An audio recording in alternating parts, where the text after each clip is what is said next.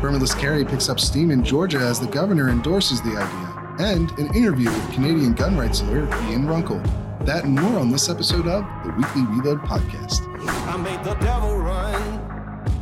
I gave him poison just for fun. I had one friend. Welcome, ladies and gentlemen, to another episode of the Weekly Reload Podcast. I'm your host, Stephen Gutowski. I'm also the founder of thereload.com, where you can go and buy a membership today if you want to get exclusive access to dozens of pieces of analysis and exclusive news stories that you can't get anywhere else. You'll also get this podcast a day early and have the opportunity to appear on the podcast in a member segment, which, hey, if you're a member already, just reply to your Sunday newsletter, which is another exclusive thing members get, if you'd like to come on the show and talk a little bit about yourself and how you got interested in firearms and came to be a member of the Reload. But today, we're going to be talking a little bit about our neighbors to the north in Canada and a confiscation effort that's ongoing up there. Some of the effects of it so far, where it's headed, why it's had such little compliance to this point. And for that, I have a guest. He's a lawyer in Canada, deals with gun rights issues. Ian Runkle. Ian, can you just tell the audience a little bit more about yourself for those who might not know you? Well, I practice in criminal defense and firearms law. I got started in firearms a little late. I didn't grow up with them. In fact, my mom was not a big fan of them at all. But when I was in law school, I remembered my dad had taken me plinking. I enjoyed it. And I really needed a hobby that wasn't drinking, because that's the sort of leading hobby people take up in law school. So I got my firearms license, which is a thing you need up here, and started up. And the first thought I had was, there's so many laws up here, and I really need to make sure that I don't, hobby myself into jail. So I better learn all these laws. And as I started reading them, I thought, these laws make no sense. I must be dumb. I must not be getting this. And then later, as I read more, it was like, nope. I'm understanding what the laws are. It's just the laws are dumb, and I understand them. And that's really when I decided, I was like, this is too complicated for the average person. And I really want to, make sure as few people are getting ensnared by this as possible.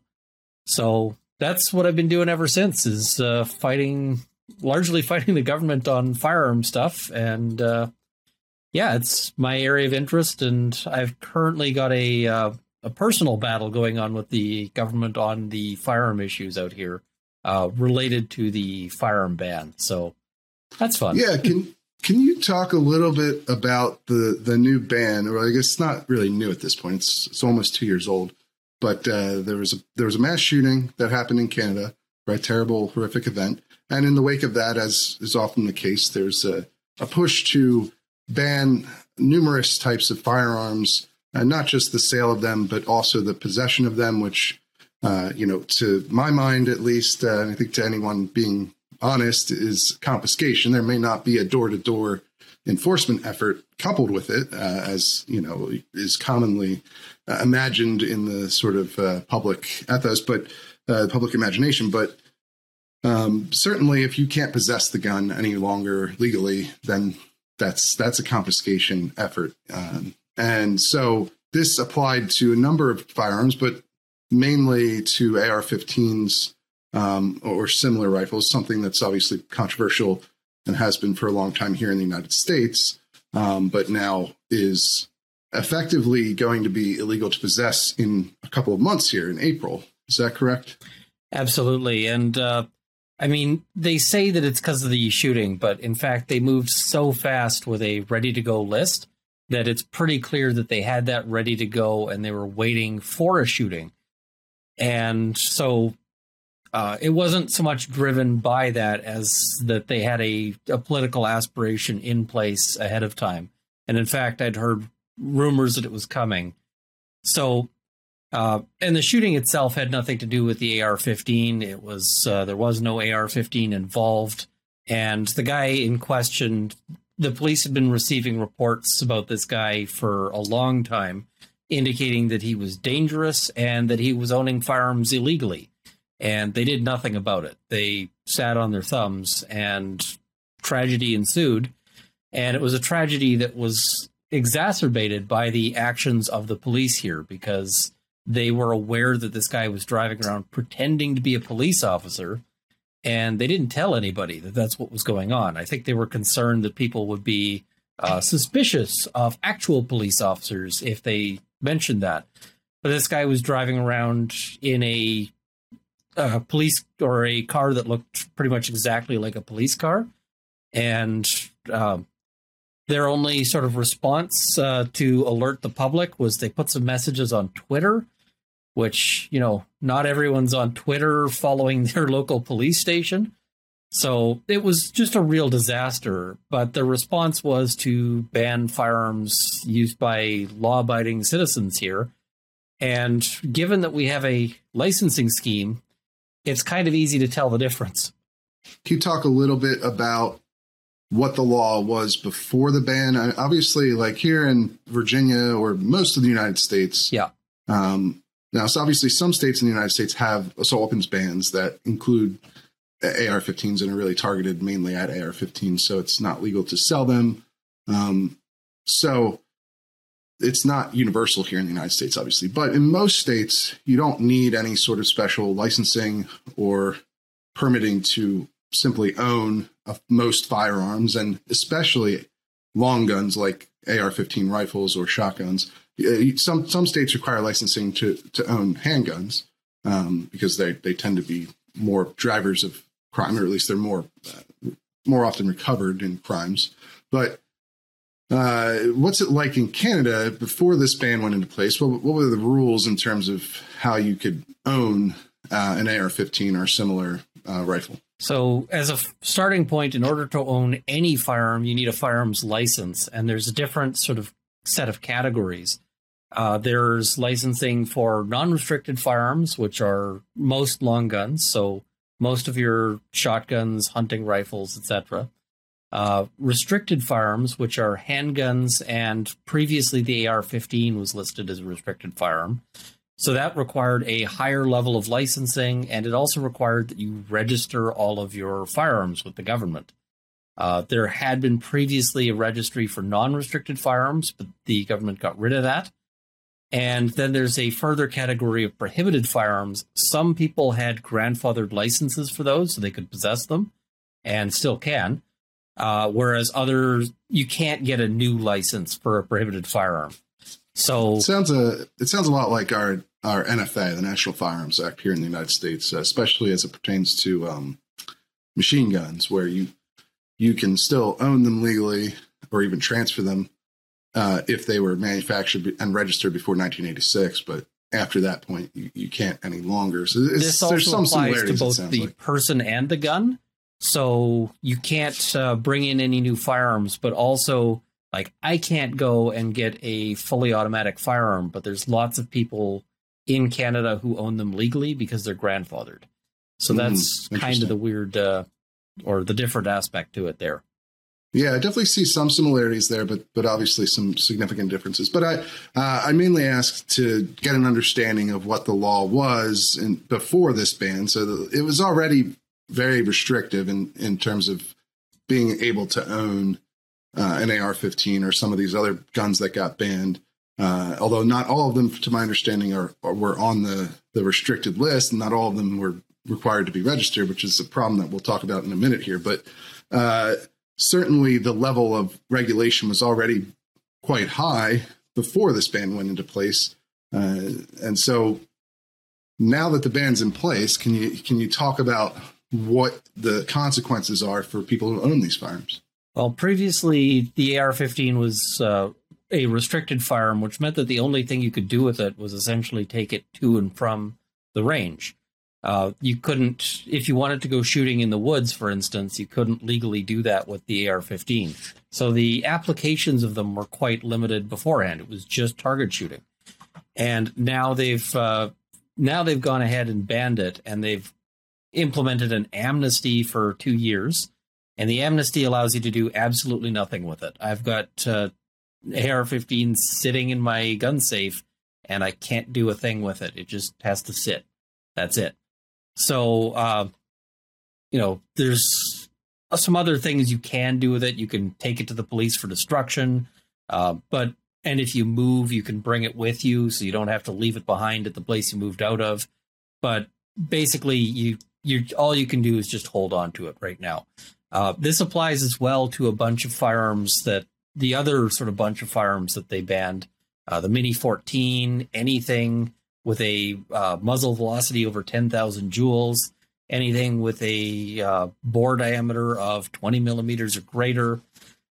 So, and a lot of these things weren't registered. So a lot of people who own these things may not actually realize that they've been banned. Right. And that gets into obviously one of the problems that the government is facing right now, which is one, that there's very little compliance. Although, so right now there's only been a couple hundred of these guns turned in over the last year and year and a half, a little over a year and a half. And there's only 4 months left until the deadline, which I think a lot of people in the United States, when they hear that news, they think, wow, the Canadian gun owners, they're resisting this law. They're not going to comply with it, which is a common theme down here in the United States when you talk to gun rights activists about different gun regulations, especially something like confiscation, is the attitude of noncompliance. But in Canada, the situation is a little more complicated than that, I would say, and hopefully you can inform us a little bit, perhaps even let us know why you yourself haven't turned in your gun yet. But one of the big reasons here is that there's the way that this is set up right now.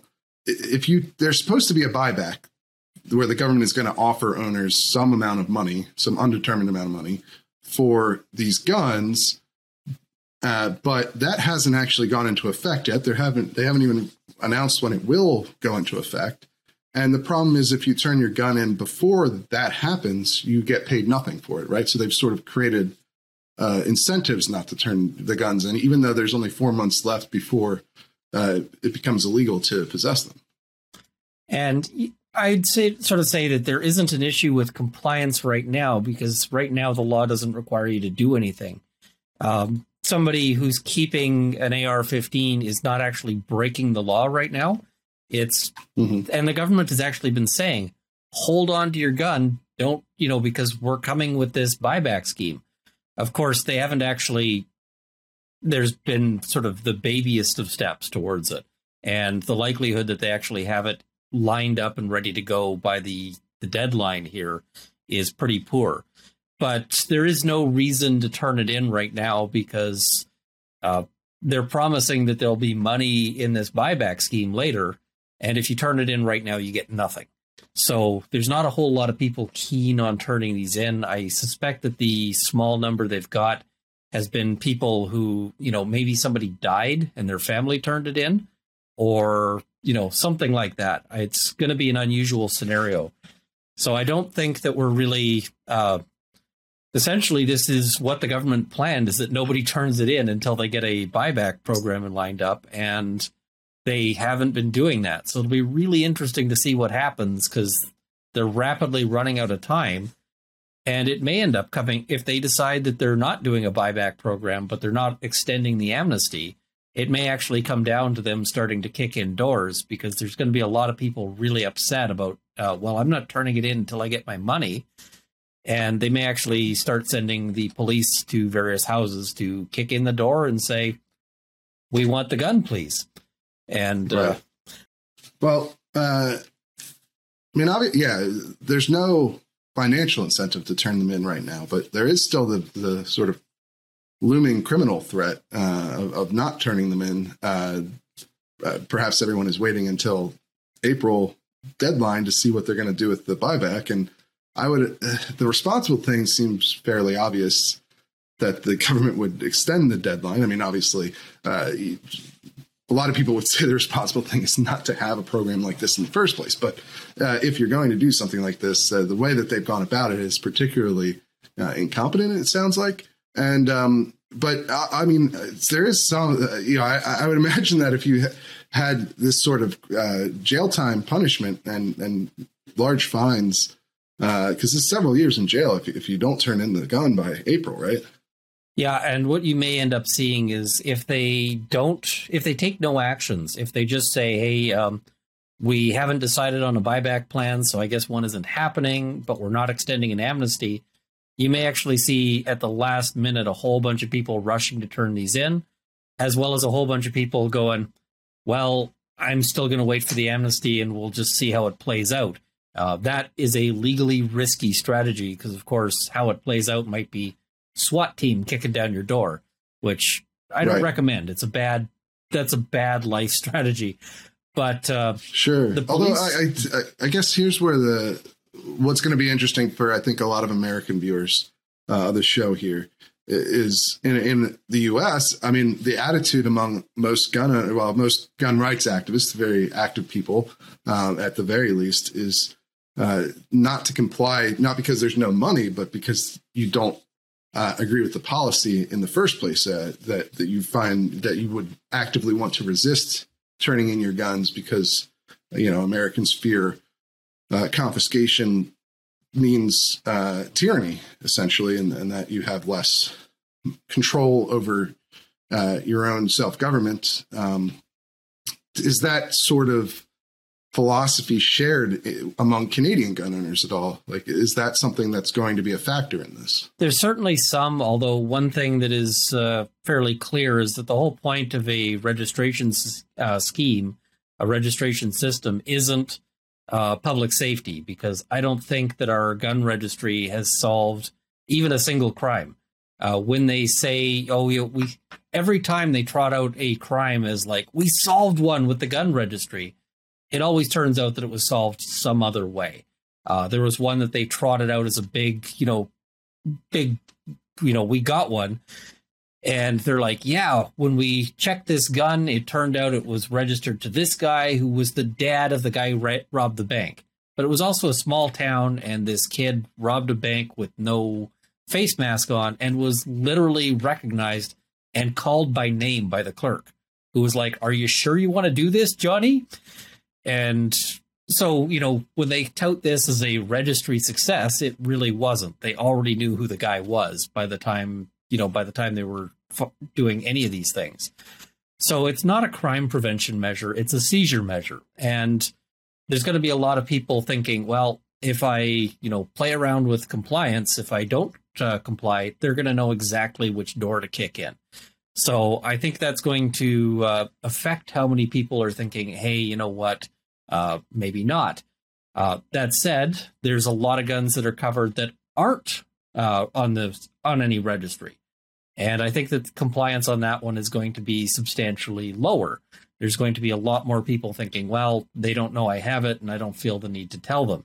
There's also going to be a lot of people in that category who are not complying, not out of, I'm never going to go along with the government, but just because they don't know. There's going to be tons of people owning these things going, listen, this is my varmint gun. It's, it was my dad's varmint gun before. And what do you mean? Like, the government would never ban my stuff. There's going to be a lot of farmers and so forth who are just thinking, like, I'm never affected. A lot of the sort of FUD category, as the gun community will say, and yes, not realizing that they're covered. So there's going to be defiance through ignorance, I guess is the way to put it. Yeah, that makes sense. And I think you've seen that in a number of confiscation efforts, or even just registration efforts in the past, whether it's in the United States or elsewhere. But I guess I want to talk just a little bit more about the sort of Canadian gun owner ethos.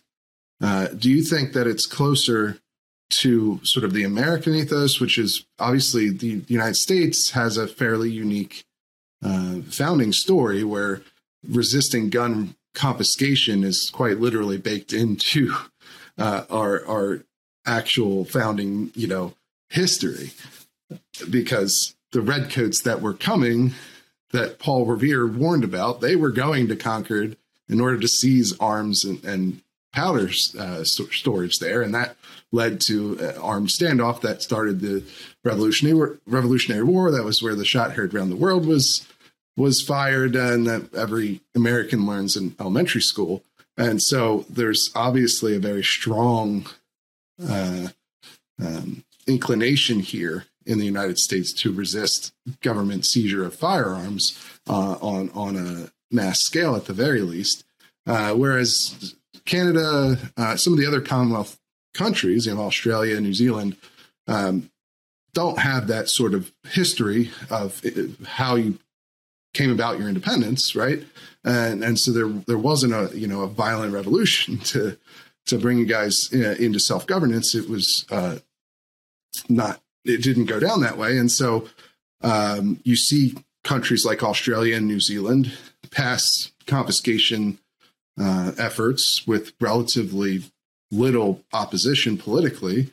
And then you see Canada doing the same thing. Perhaps there was a bit more in the way of political opposition to it. But I wonder, where do Canadians fall on that scale? Are they more influenced by the American culture or by the sort of Commonwealth culture of where gun confiscation is less taboo, I guess?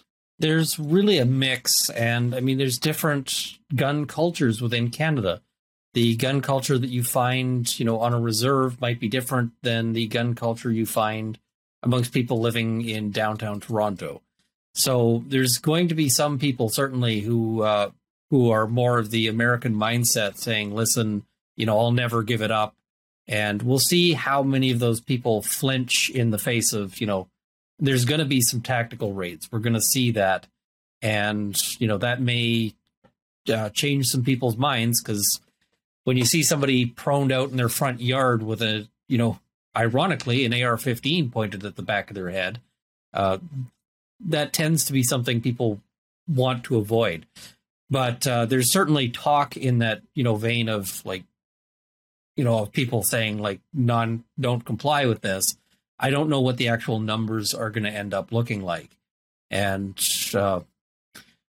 it'll be interesting because some of the people affected by this are, as mentioned, Indigenous groups living on reserves, because some of these rifles are very popular on reserves. And there's a history there in terms of rebellions and, other things where sometimes access to firearms was really what kept the federal government from being as abusive as they wanted. And they wanted to be really abusive, and they were throughout history. But there were points where, that's going to be a really touchy subject, because, if you've got reserves where lots of people have the Mini 30, for example, which is a popular hunting rifle, and if they're going in saying, hey, we want all of these, turn them in, they may find a lot of people going, no, we've got our own sovereignty, and we're not disarming ourselves in the face of this. So it'll be interesting to see, and I suspect that that's where you may get more pushback, especially with people going, what do you mean you want to send our people to jail over the hunting rifle they've had for a decade, and they haven't done anything? That's going to make a lot of people really upset and angry. And I think a lot of the people who are supporting these bans haven't actually thought out who this is going to affect, because a lot of them tend to be sympathetic to Indigenous issues, not realizing that firearm access and firearm rights is one of them. So it's I can't really predict how many people are going to sort of push back in any way, but yeah. Yeah, no, I mean, that makes sense. And obviously we see some of the same issues as far as minorities and gun control here in the United States. And some of that history is shared here too. But I think it's interesting. So you do expect that there will actually be police raids on people's homes if they don't comply with this measure. You think that will be a common thing, or is this something you expect as like a show of an example being made of somebody kind of thing? I mean, one of the things is that they just don't have enough police to raid everybody simultaneously. If they did, I'm sure what they'd love to do is kick down every door of somebody that they don't have a dedicated turn-in, 8 o'clock day one. Like, as soon as the amnesty expires, just every door a boot to it. But they don't have the resources for that. So what I suspect they're going to do is send increasingly angry letters along with doing some raids, because they, as I said, they can't raid everybody at once, but they can certainly raid somebody every day. And they're probably especially going to sort of target known figures, I suspect, just to make an example. So have they allocated any sort of resources for enforcement of this ban? I mean, it kind of sounds like they aren't doing much of anything on it. They haven't even come up with the buyback program's basic details yet.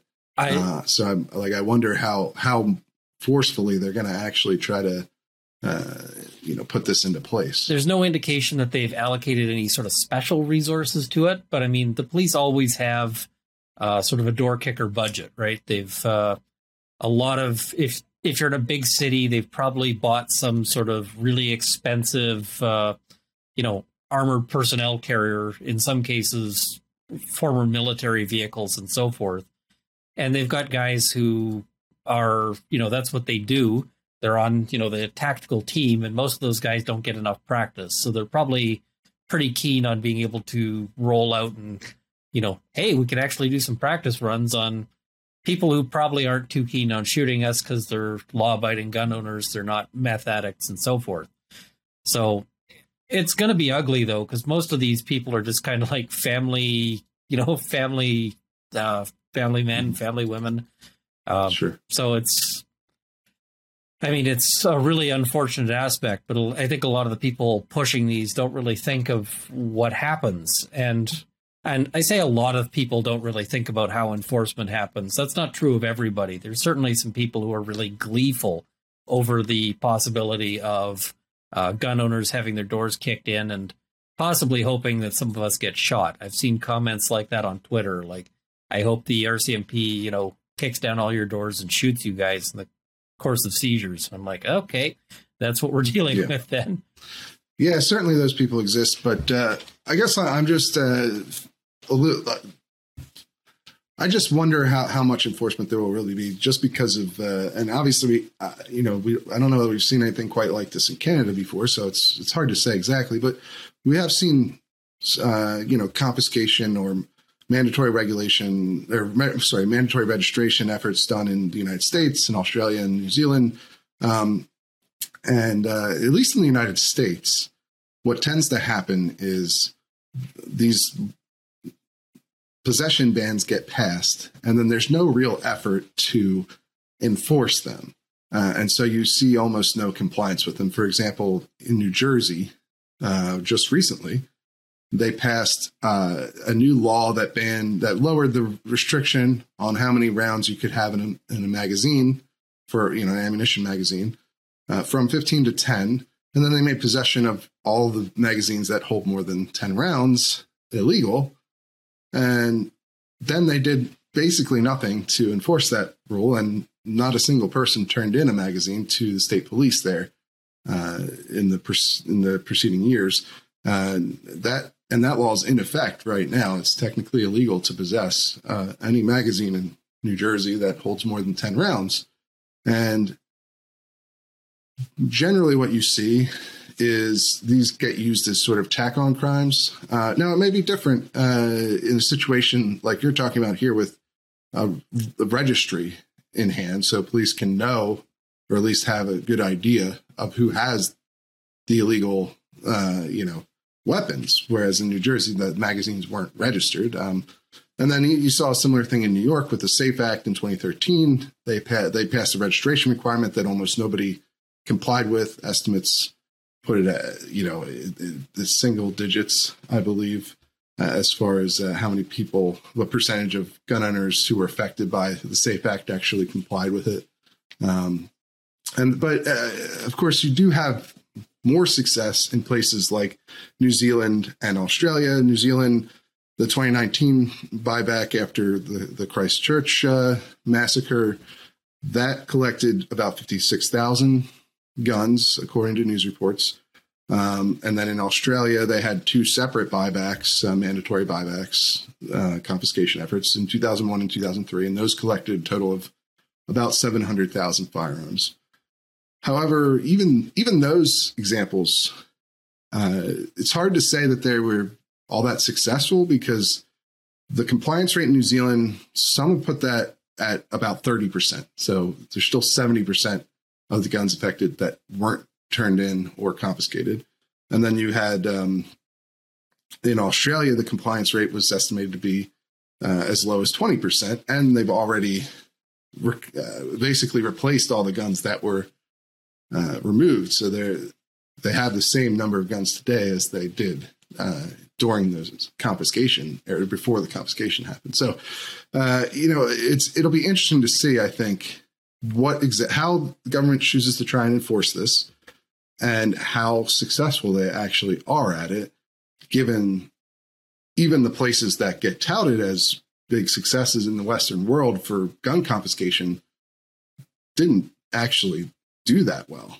Yeah, and it's I suspect we're going to see a lot of that with respect to the non-registered firearms. There's going to be a lot of people who either just don't realize it or don't feel inclined to.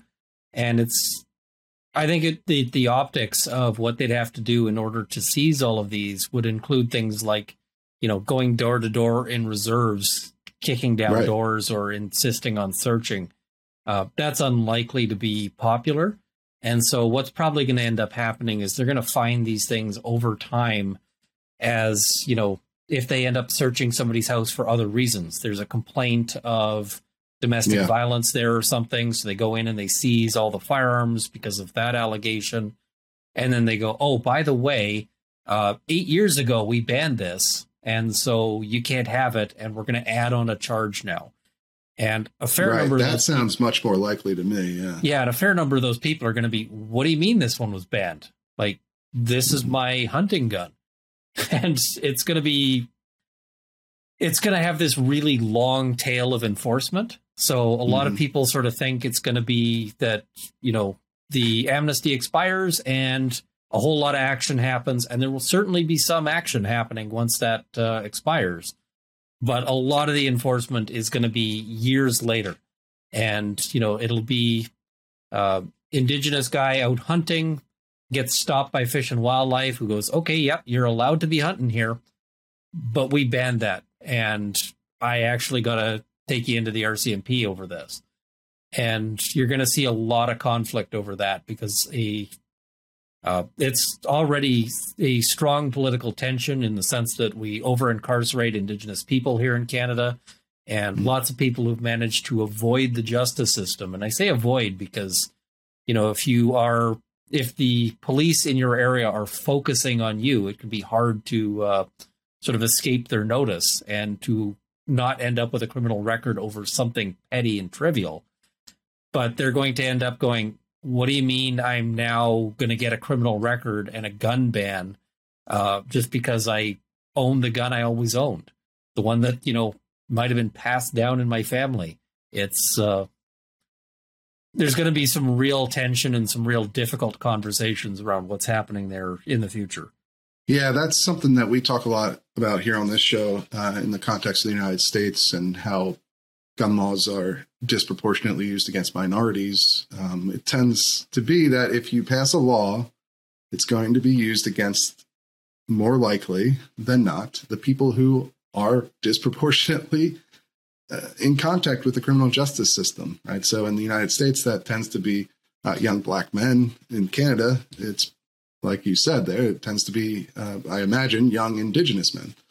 And so for whatever reason, this is not a commonly talked about phenomenon when discussing gun laws in most of the major media here in the United States. And I imagine it's the same way in Canada with the CBC and other outlets. But I mean, most of the people who are pushing these gun bans would be horrified if you were to get up on the news and say, as a politician, listen, I want to throw more Indigenous, and as you say, largely young Indigenous men in jail. If you got up as a politician and said that, they would, they'd want to burn down your house, metaphorically speaking, but also possibly literally. But that's what they mean when they put in a lot of these bans. That's what the actual effect is going to be.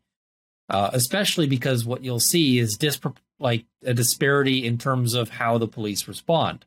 If the police happen to, let's say a farmer, has their house burned down and through some accident, and the first responders, as they're digging through this, go, oh, by the way, we found the guns, and there's, a couple that were covered by the ban. Some, old white farmer is probably more likely to get cut a break by the police going, oh, sorry, these were actually banned some time ago. We're just going to keep the gun, but we're not going to prosecute you, than somebody who's living on the reserve. They're less likely to be cut that break and more likely to end up caught up in the justice system as a result. So, yeah, and I feel like that's especially true with this particular ban, because of how vague and complicated it is. I mean, measuring the muzzle, like energy, I guess, of the rifle's capable of at 10,000 joules. Not your average gun owner is not going to have, even your advanced gun owner is not going to have any idea what that number means. Well, and I personally don't have any idea of what that number means, because neither do I. It's, is this what it's rated for? Or is this the maximum overpressure thing that you could theoretically put through a gun of this model and not have it, burst open?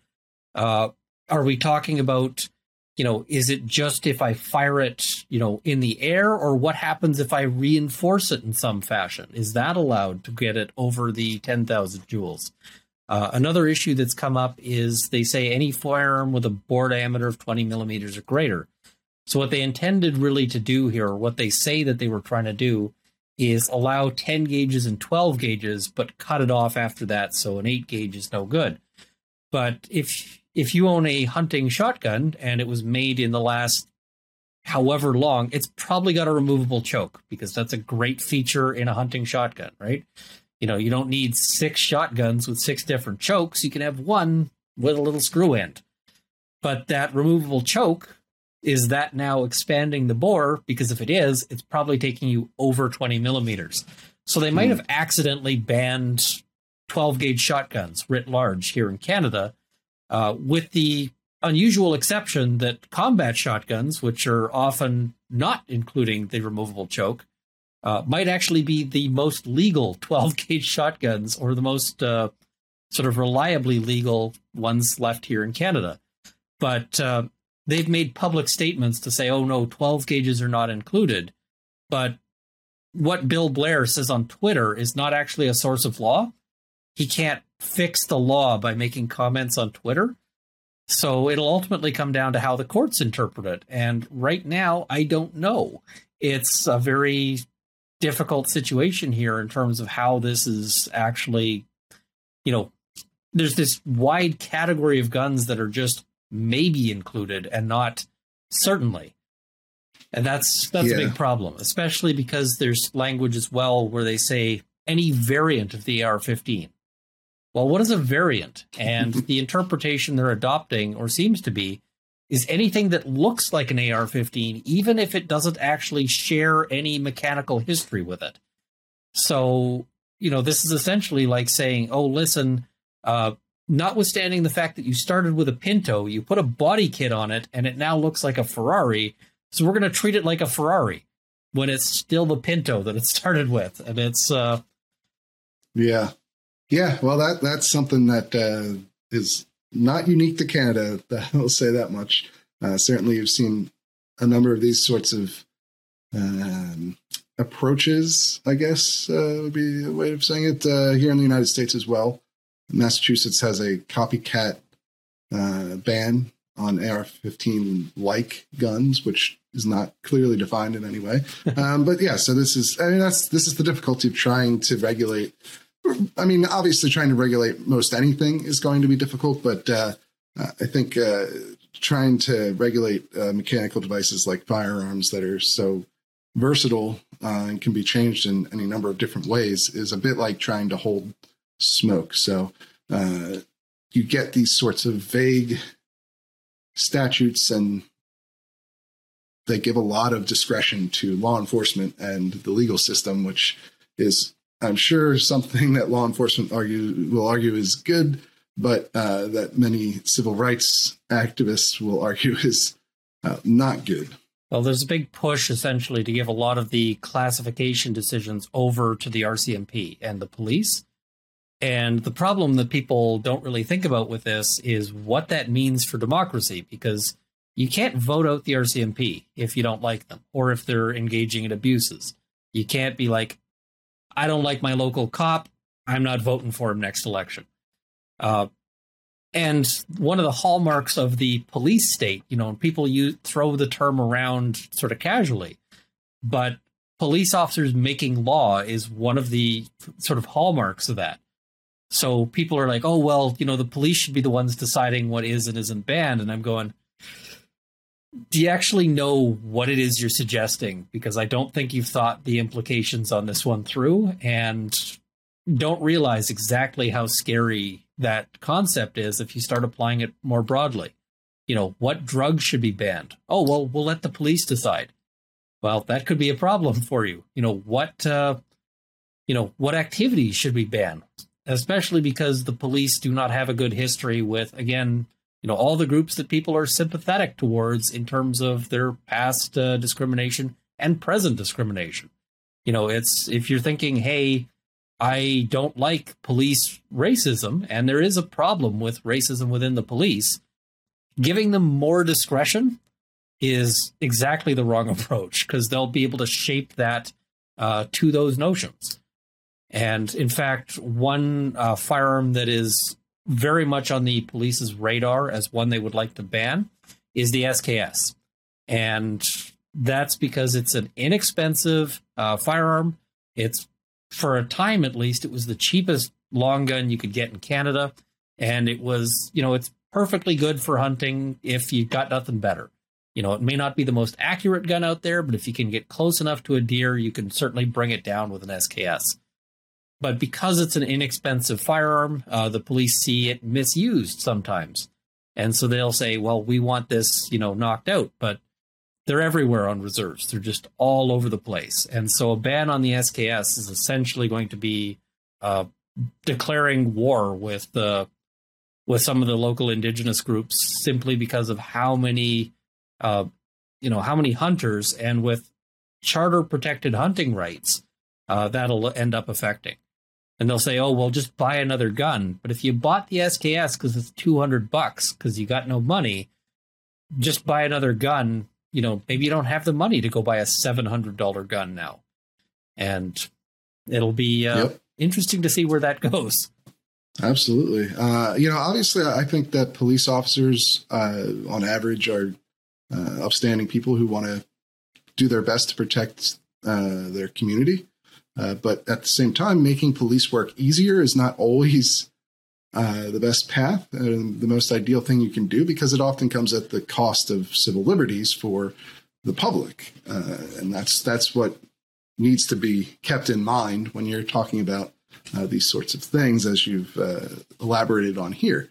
But we really appreciate you coming on and giving us some insight into Canadian gun culture, as well as this confiscation scheme that's going forward up there. And I've really enjoyed your perspective. I think you're very knowledgeable, and I know a little bit more about our neighbors to the north now. So I'm glad that you took the time to join us today. Can you tell people a little bit about where they might find more of your writing, or if they're in Canada and they need legal advice, where they can find you? Easiest way to track me down is I'm on YouTube as at Runkle of the Bailey. So if you put in Runkle, and that's Runkle of the Bailey, that'll show up my YouTube channel, and there's a link in the about if you want to shoot me an email if you've got sort of more direct or personal inquiries.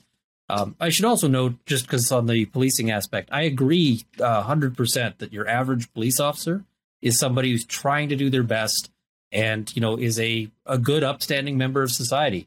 But there's always the outliers. And even for the good, upstanding member of society, there is a tension with your rights. The Charter of Rights and Freedoms here in Canada is a very young document.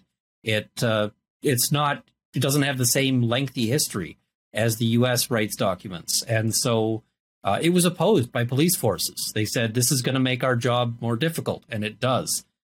Every right that you have annoys a cop out there somewhere sometime. So it is important that, we recognize that the average police officer is doing their best. But as gun owners, the things that make their lives easier are not necessarily the things that make our lives easier or that promote freedom. They'd be able to catch more criminals if they could kick down your door anytime they felt like it and have a look around. But I don't want to live in that society. And so. Exactly. Right. Exactly. So, yes, we appreciate your perspective and thank you for coming on. We're going to head over to the news update now. So we'll see you guys over there. Thank you for having me. Cheers. All right. I'm here with contributing writer Jake Fogleman. Welcome back to the show. Good, sir. This week you had a pretty good story, an interesting story, another one of these stories in the constitutional carry realm that shows perhaps some more momentum, as we've been talking about for several months now. Who now is backing permitless carry and in what state? Yeah, so the current sitting governor of Georgia, Brian Kemp, held a big event on Wednesday at a gun store in Smyrna, Georgia, where he basically came out. It was rumored that he was going to do this, and he ended up coming out and saying, yeah, he supports permitless carry. He supports making Georgia the next permitless carry state, and he's going to encourage all the state lawmakers to introduce a bill. I believe there's a bill pre-filed already, but we could see multiple versions of a constitutional carry bill coming this upcoming legislative session in Georgia. Yeah, the Atlanta Journal-Constitution, I think, had the scoop on this one early on that he was going to do this, and then now he has. It's interesting because it's part of his reelection, right? And he's running for governor again. Obviously, he had a big fight with former President Donald Trump during the previous election, where Donald Trump is essentially tried to. What it was, I think the quote was defined. Just the number of votes that he needed to win, and Kemp wouldn't do that. So he's faced a lot of ire from the former president, and now you have the former senator David Perdue, who lost his runoff largely because of Trump telling people that the voting was rigged, and so a lot of Republicans didn't show up for that race. But now he's running against Kemp as sort of part of this Trumpian revenge campaign where they're trying to knock him off as the incumbent. So it's interesting to see him now dive deeper into the gun rights side of things as part of his reelection campaign. That's right, because Perdue actually has already come out and said that he supports bringing constitutional carry to Georgia. So in order to kind of fend off that challenge, as you mentioned, Trump is involved. Trump endorsed David Perdue in this effort to unseat sitting Governor Brian Kemp. So as soon as Kemp made his statements, Perdue fired off on Twitter. He said, I'm glad Brian Kemp is answering my call for constitutional carry in Georgia. He said, but real leaders lead from the start, and it's time Georgia had a governor who shows principled leadership when it matters most. So he's basically firing off saying, hey, you're late to the party. Real leaders would have called for this months ago. So it's interesting to see the election dynamic working at play. Right. Yeah. And it's interesting to see how this has become a significant electoral issue in Republican races now. This is something we've been talking about for a while, right? Is that because of the momentum that constitutional carry or permitless carry, constitutional carry is sort of the advocates' term for it, right? Because they believe that the Constitution provides the right to carry a gun and you shouldn't need a permit. But anyway, that's been pushed very hard over the last decade or so, really the last 5 years in red states. And now you have almost all of the states that have a Republican trifecta where they control all the branches of the state government have implemented this policy now, including Texas, of course, being the largest one just last year. And you had at least 5 states that did it last year. And now there's a couple states left. There's Ohio, Indiana, South Carolina, Georgia, where you have Florida, I believe, too, where you have triple red control. And I might have forgot one or two, but they're going to be under immense pressure. And I think that's what's showing up here, right? Yeah, that's absolutely true. You're seeing it become a major, like you said, litmus test almost for Republican politicians in these states now, that this is the issue for gun rights in these types of states. We covered a story where DeSantis in Florida, where that was the first question that was asked of him by gun rights supporters, whether or not he would support such a bill. And he said he would. You're seeing, as you said, Ohio, I think, passed a version in each of its chambers of the legislature. I think Nebraska, their governor, the Republican governor, came out and said he would support such a bill. So you're seeing this become sort of the gun rights issue in those states. It's bleeding over, too, into purple states now as well. Pennsylvania, the legislature there, which is Republican-controlled, the House and Senate, they passed permitless carry as well. Now the Democratic governor, Tom Wolf, he vetoed it, and they don't have a veto-proof majority, so it didn't make it into law. But that's an interesting development too. It took him about 10 years. We're actually going to have a story on this coming in the reload soon, where I detail how that happened, what moved things after the bill had been introduced, or the concept was introduced, a decade ago in Pennsylvania. Now it's passed, and it looks poised to become an electoral issue there for the governor's race that's coming up as well. So that'll be interesting to watch too. Sure. Yeah. That'll be interesting to see if they can make that a salient wedge issue for a Republican challenge to the governorship. Yeah, certainly. But in other news, we also had the gun sales numbers for 2021 come in, and unsurprisingly, they were huge. They were the second best on record. It's another trend we've been following all year, right at the reload. Sales were not as good as 2020, but they were better than any other year on record, and quite a lot better than 2019 as well. And so you've sort of seen this new normal settle in, with sales at 18.5 million is the estimate for 2021 from the National Shooting Sports Foundation, which analyzes the FBI's background check numbers, because there's no gun registry in the United States, and there's a lot of reasons for that. It's actually illegal under federal law because people fear that a registry would lead to confiscation, obviously. And so there's no way to directly track all gun sales, and there's no way to get a perfect account for how many guns were sold each day or each month or each year.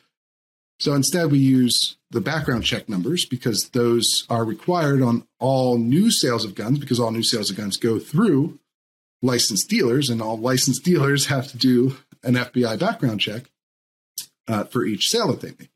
So you get a close approximation of what the sales numbers are from the FBI's background check data numbers. Now, there's a number of reasons that it's not exact. If you just looked at the raw numbers, you would be wildly overestimating how many sales there are, because the FBI's background check system is also used for gun carry permits in the vast majority of states. Although obviously, as we've been talking about, a lot of states are moving away from a permitting system altogether. But some states, like Illinois, for instance, will not only check you when you get your permit, but they will recheck you every single month that you have the permit.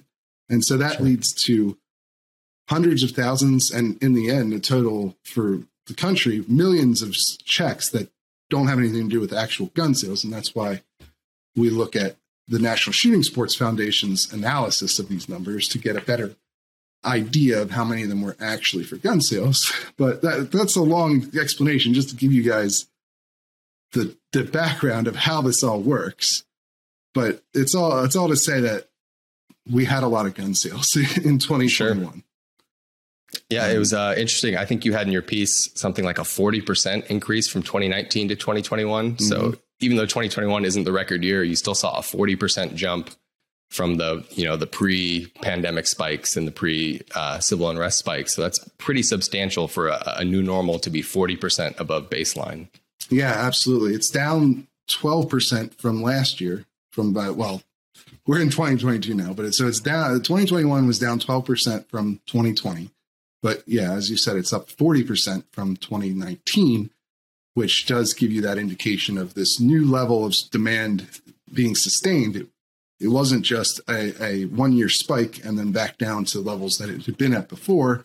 In fact, it's something that's going to level off a lot higher than the previous record, which is sort of indicative of how things have gone throughout the years in the gun industry. You'll get a big spike. It'll come back down, but the new normal will be higher than the previous normal. And so you're seeing that again here. The interesting thing to me, and there's going to be a Reload members piece on this, but December and the fourth quarter of 2021 were actually still lower than 2020, which is pretty fascinating. What the industry went into a little bit more of a slump than maybe I would have expected them to, because you saw like Black Friday's numbers, for instance, were up over 2020, but December's were down. And I think there's a lot of interesting takeaways from that, because there was a point where it seemed like perhaps 2021 would catch back up to 2020 in the second half of the year, because a lot of the things that drove the huge sales numbers in 2020 came in the early part of 2020. In March, obviously, with the onset of the pandemic and all the chaos that surrounded that. And then in June, you had the rioting that occurred across the country and the racial unrest from George Floyd's killing by a police officer in Minneapolis. Those things led to huge spikes in June. And so that also created a lot of shortages of guns and ammunition throughout the country. And the thought was that depressed demand a bit. And you did see that 2021 actually had higher sales through January and February, and then through April. But then it leveled off again. And I had actually expected that perhaps 2021 might have higher sales in December and the fourth quarter than 2020 did for those same factors. But it turned out not to be the case. And I think that's fairly interesting. Yeah, it's not quite what you'd expect, especially like you said. I think the industry typically expects in those later months in the winter too to have elevated sales for things like hunting or holiday shopping. So yeah, that's definitely an interesting development to see it dip off like that. Yeah, speaking of the industry, we had Mark Oliva, who's a spokesperson for NSSF, the National Shooting Sports Foundation, which is the industry's trade group. They're the ones who put on, SHOT Show in Las Vegas every year, which we'll be at, by the way. So stay tuned for our reporting from Las Vegas. But Mark said the fact that over 18.5 million Americans chose lawfully to purchase a firearm in 2021 is indicative of the values Americans hold of the Second Amendment right to keep and bear arms.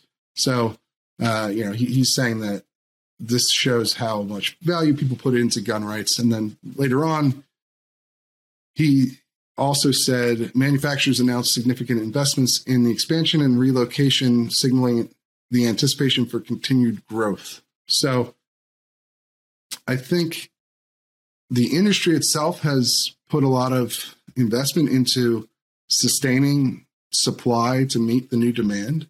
And that'll be interesting to see how that plays out, because a lot of times in the past, during these surges, you've had a big surge in supply on the supply side afterwards, and perhaps wasn't timed well for some of these companies. You saw a lot of companies during the 2013 spike after the Sandy Hook shooting, when there was a lot of talk of implementing new gun controls and perhaps banning, the sale of AR-15s. A lot of companies got into making AR-15s because the demand was just through the roof at the time. And then when demand came back down, as it was clear that wasn't going to happen, that there wasn't going to be a ban on AR-15s, a number of those companies went out of business. So we'll see how well the industry sticks the landing here, I guess, going forward. Yeah, especially another trend that we'll probably have some pieces on in the future. You're seeing, as you said, manufacturers tooling up to meet production, but they're also moving to states where it's just a friendlier business climate for them to do that. So you could see a major boost as these legacy manufacturers continue to move to southern states, if they'll grow, and then they'll continue to produce more firearms, and we'll see what the industry does. Yeah. But anyway, that's it for this week. If you enjoy the Reload, if you enjoy what we're doing here, make sure that you head over to thereload.com and check out our memberships today, or sign up for our free newsletter if you just want to see what we're all about. And perhaps it's the first time you're listening to the the podcast. But if you want to support what we're doing, if you want to ensure that we can continue bringing you sober, serious firearms reporting and analysis, then you should consider buying a membership, which will also give you a number of perks, including access to dozens of exclusive reports and analysis pieces that you can't get anywhere else, as well as an extra newsletter on Sundays. You'll get the members newsletter. And you'll also get access to this podcast a day early and the opportunity to join us for a members segment of the podcast. If you are already a member and want to come on the show, just reply to your Sunday newsletter and let us know. And we'd love to have you on. So that's it for now. We'll talk to you guys again next week.